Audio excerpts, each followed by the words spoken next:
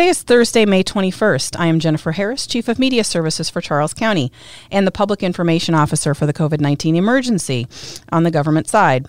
Charles County is preparing to enter Stage 1 of the Governor's Roadmap to Recovery on Friday, May 29th. This means that certain businesses, houses of worship, and personal services may operate at 50% of their maximum capacity. The county's health department has been working to actively coordinate technical assistance and support to prepare our community for a safe reopening. Today, I am pleased to be joined by Dr. Howard Haft, who is overseeing the COVID-19 public health emergency here in Charles County. Welcome, Dr. Haft. Thank you. It's my great pleasure to be here today. I want to begin by saying something that we've been communicating all along, really, since the very early stages of this emergency. It's important for the public to remember that the COVID-19 virus is highly contagious and it can be easily spread. You can both get it or give it to others without even showing any symptoms. And that's really what's made it so scary for, I think, the public to really think about and how we can move forward safely. Dr. Haft, you held a webinar earlier today where you were talking with businesses and houses of worship and others in our community. And you started by saying the virus will do what viruses do, and the actions people take will dictate the outcomes. Can you share what you mean by that and really what the public needs to know as we gradually move to reopen parts of our business and religious communities? Sure, Jen. I'm happy to share with you what that means, and I'll try not to be too scientific about this. So, but I'll start with the science. Is that the science says that these little particles that we can't see, these viruses, they're little pieces of RNA. Don't really have a conscience or a mind or anything. They just exist for the reasons of finding places that they can go to and replicate.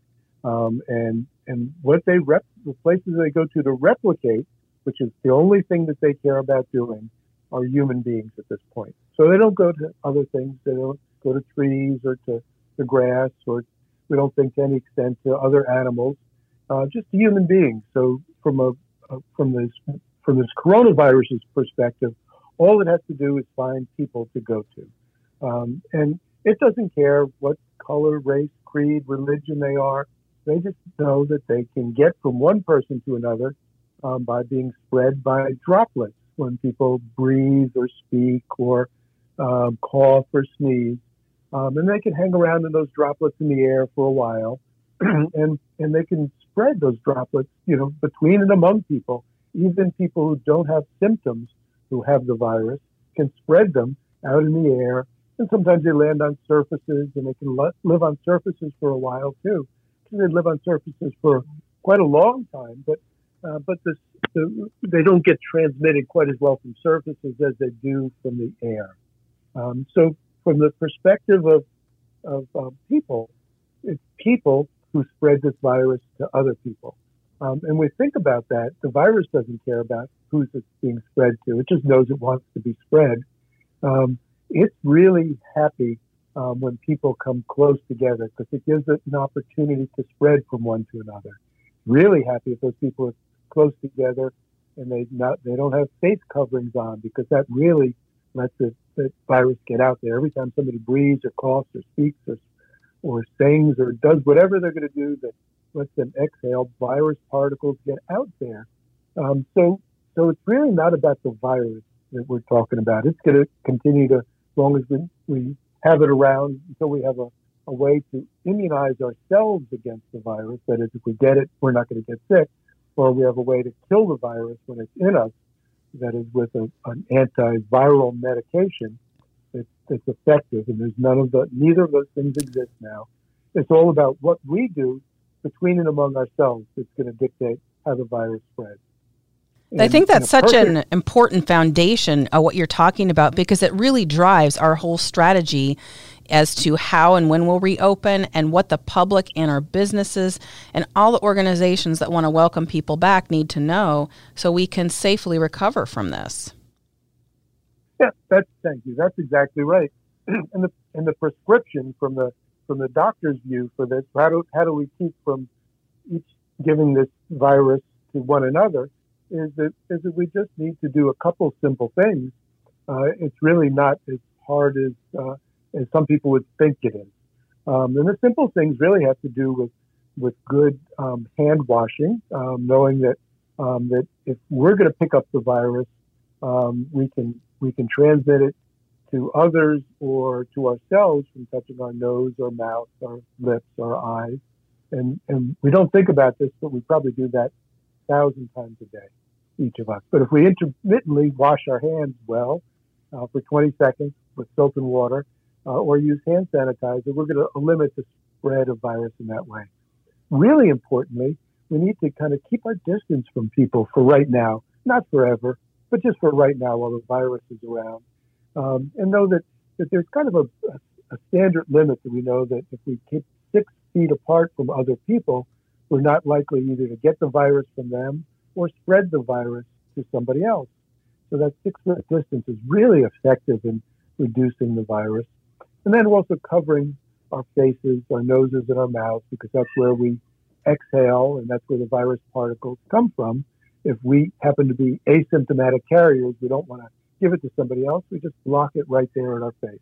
And that same facial covering also protects us from getting some of the virus from somebody else.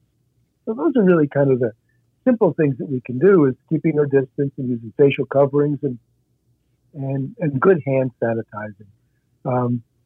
So I think that I'll just stop there, because I think those are the 3 most important things. Then there's other things that we can do as a community that I can talk about in a little bit more detail. Thank you for that. It's important to get back to the basics when we're really preparing to reopen.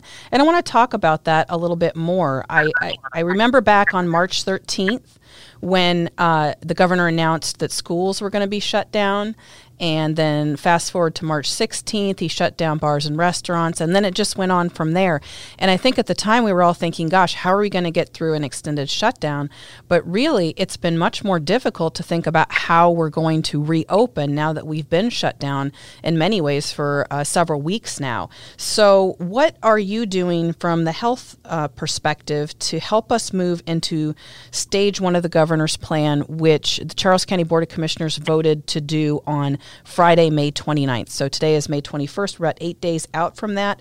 Share who is authorized to open on May 29th and to what extent can they do so. And I think it's also important, if you could, to talk about what places will need to remain closed, because I think there's a lot of confusion and misinformation out there. And just based on the questions we got from our own community a short time ago, I think it would be helpful for everybody to know a little bit more in detail what the governor's orders actually say and how we're cooperating and aligning ourselves with it. Sure. So I'm happy to go through that with you. So what we are going to do, both as a health department and also in conjunction with others in the community, is to build a coalition to provide technical assistance and guidance and roadmaps and templates and checklists and hands-on information and support to all of the businesses that are prepared to open on the 29th. And to answer your question, the 29th, that was a decision that was made by the county commissioners. So that's a county commissioner decision open then, as will subsequent decisions based on the county commissioners. They can choose to open completely or to do something that would be more restrictive than a complete opening, but they can't choose to do anything less restrictive than the governor's order for phase 1. So that speaks to the second part of your question: what can't open up now? So we know that religious facilities can open up with less than 50% capacity, retail establishments with less than 50% capacity, manufacturing can open up, and personal service organizations can open up, such as beauty salons and barbershops, with certain conditions, each of those with certain conditions. And then golf courses, driving range, outdoor archery, shooting ranges, marinas, watercraft, campgrounds, horseback riding, and others can also open up. But each of those, they open up with under specific guidance. So there's first at a first level, it's what do the orders allow you to do? And there's a very high level of you can open up with a certain capacity. But then there's this more specific guidance that we say, yes, you can open up with a specific capacity, but how do we go a step past that to best practices? And the best practices would have us adhere to those things that we just talked about face coverings and social distancing and doing things that, given that in particular business or manufacturing site or others, how can we best protect our employees and our customers and the public in general from spread of the virus? So that's at a much more granular level. And that's really where the health department and this coalition that we'll build of county economic development, the College of Southern Maryland, and others can provide that assistance to say, great that you want to do this, but let's do it in the best way possible. And here's the prescription for doing that. Here's the checklist for doing that in a good way. So in a manufacturing facility, for instance, it might be putting up clear, see-through plexiglass in between two sites where people are manufacturing a certain kind of product, where social distancing because of the machinery wouldn't be allowed, but we can work around that with other things. In many places, it might be that kind of putting up clear, see-through plexiglass dividers. In other cases, it might be doing more with social distancing and gating the number of people who come into a particular business at a particular time. Some businesses, like the personal services, will be all by appointment. That's not a bad idea for other businesses to use that, depending on the circumstance. What we talk about when we talk about opening in these categories, there's lots of different businesses in each of those categories and lots of different footprints and lots of different customer profiles and lots of different employee profiles. And we just need to make sure that we can customize those best practices to each of those. And that's what the health department will provide guidance on and we can do together with partners in a coalition. That's great information, especially on the business side, to know that they have that support and they can reach out if they want some input on their plans. I know every business might look a little different, and over the past few weeks, anybody who's been to a grocery store would know that significant changes have taken place in terms of which ways you can walk down an aisle and how you're interacting at the checkout counter with the plexiglass in place and a lot of other safety measures being put in place to remind people to socially distance. So just like the grocery store example, things are not going back to the way they looked in February or even early March. Reopening does not mean getting back to normal. It's just stage one. It's very gradual. It's being done in the safest way possible. And people need to understand that they still are safer at home. And if they can avoid the contact that you were talking about earlier, Dr. Haft, and not spend a whole lot of time in close proximity to other people outside of their own home, they are going to be safer and most likely healthier.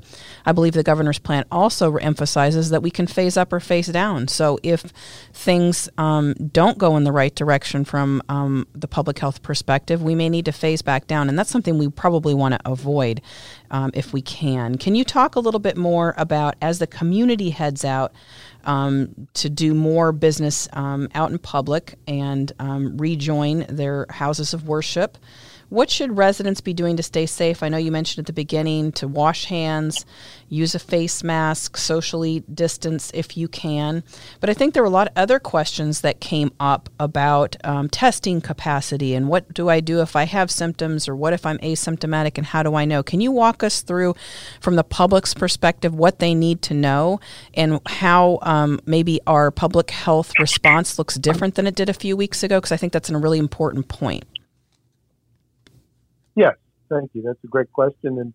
And so, as you pointed out, we talked about what people do individually to stay safe. And those are pretty straightforward things, and I think easy for everyone to understand and implement to the greatest extent. So what does public health do now?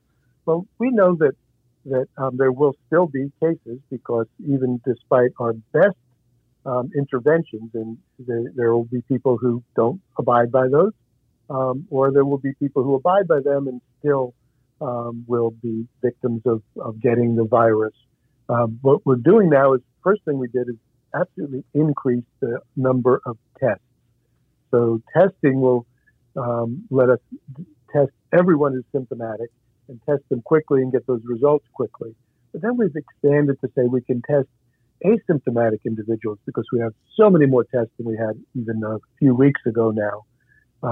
But specifically, the goal for public health right now is to do containment of the spread.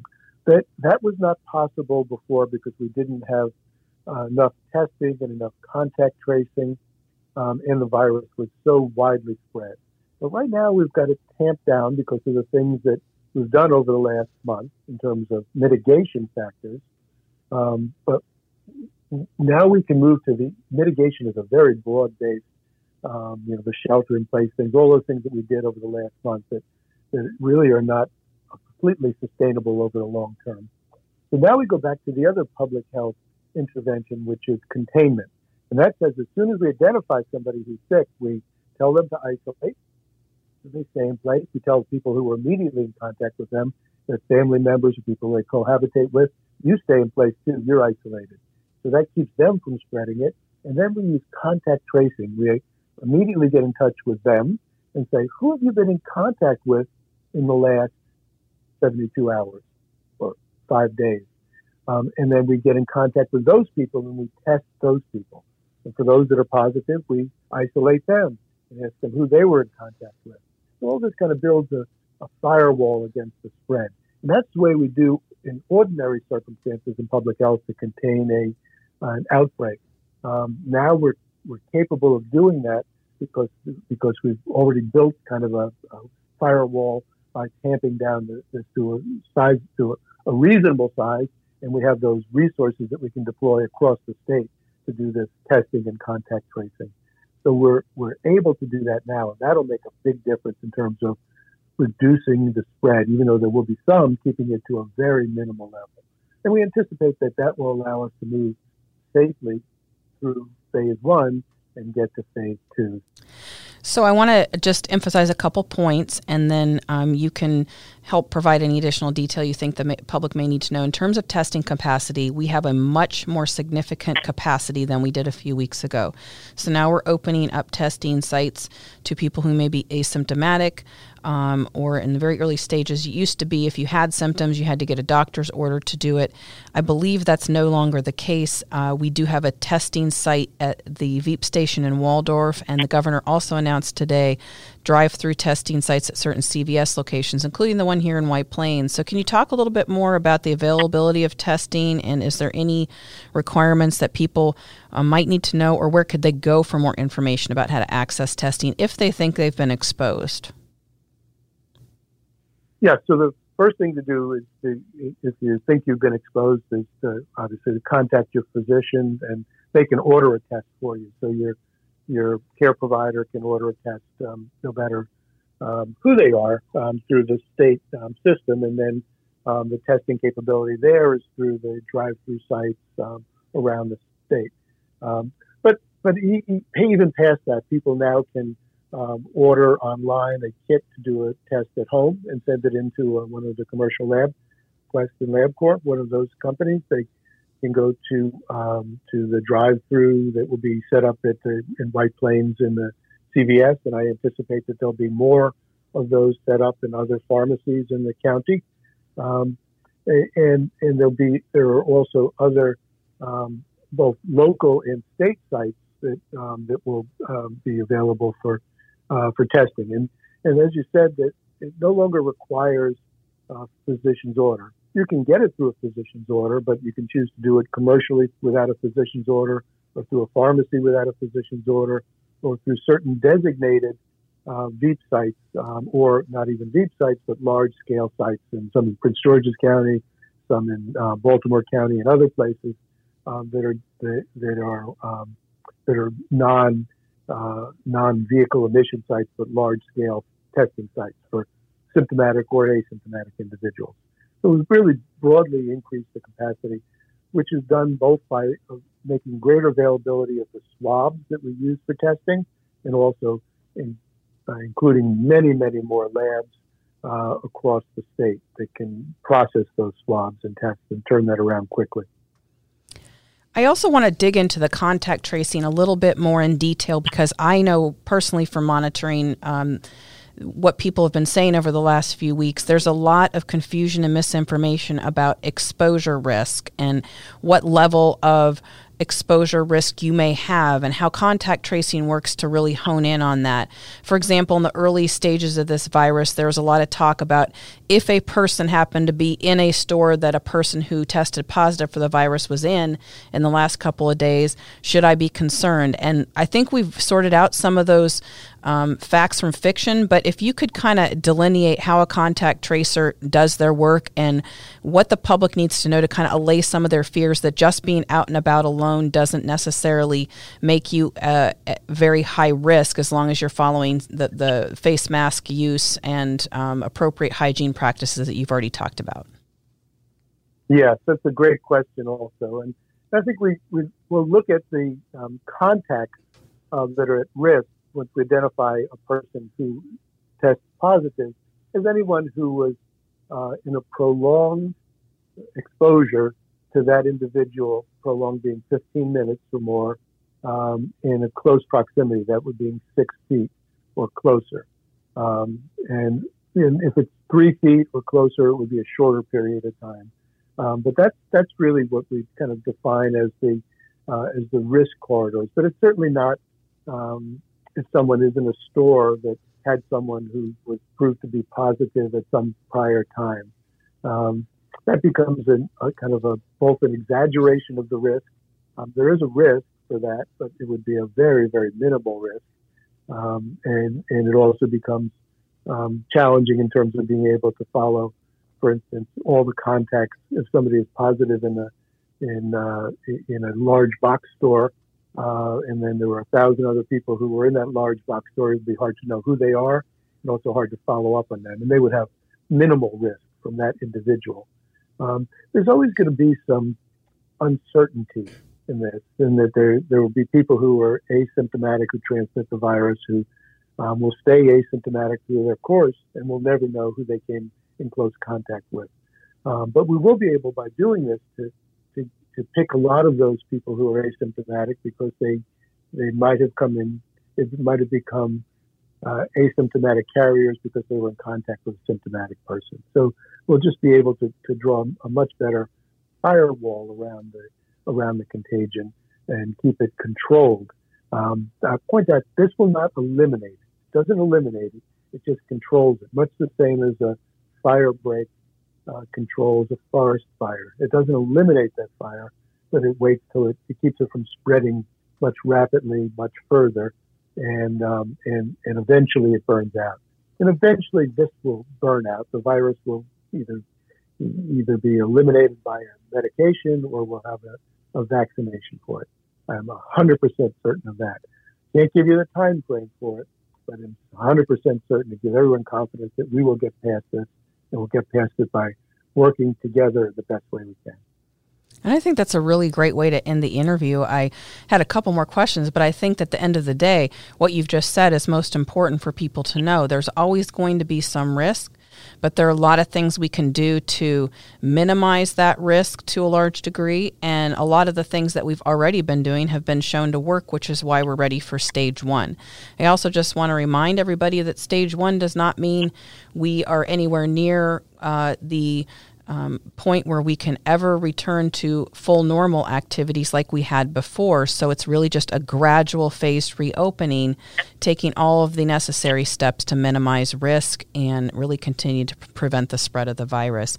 Dr. Haft, anything else you'd like to add before we wrap up today? We really do appreciate your time. Yeah, I just add that, that we have a long history as civilized human beings, and particularly in the United States and including here in Maryland, of getting through tough times together and emerging even better on the other side of those tough times than we were before. And I think about the Civil War, I think about World War II, and then in the Depression era of cases where, and many, many other examples like that, where inevitably we'll find hard times. But when we find ways to work together and get through those hard times, we emerge smarter and better than we were even before that. So I think this will be just another example, and this is the defining example for our generation. Well, I think that's a great note to end on. It's been a scary time for all of us, but we are truly resilient, and on behalf of our community, we appreciate all that you and your agency have done during this extraordinary time. I want to remind everybody that we are committed to promoting Charles County as a model for safe recovery from COVID-19, and we urge you to follow the public health recommendations that we have shared today as we move forward. And please stay informed on the latest updates. Always get your facts directly from credible sources like the CDC and the Maryland Department of Health, as well as our own local Department of Health here in Charles County. As a reminder, their hotline remains available for residents to ask questions about COVID-19 at 301-609-6717. Please stay tuned for more information by visiting our website, charlescountymd.gov. You can follow us on Facebook or Twitter. Subscribe to the county's daily e-news. Sign up for our text and email alerts through our citizen notification system, and watch CCG TV on Comcast Channel 95 or Verizon Channel 10. You can subscribe to our podcast online or watch us on our YouTube channel. Please continue to stay tuned as this public health emergency continues to evolve, and thank you for listening today.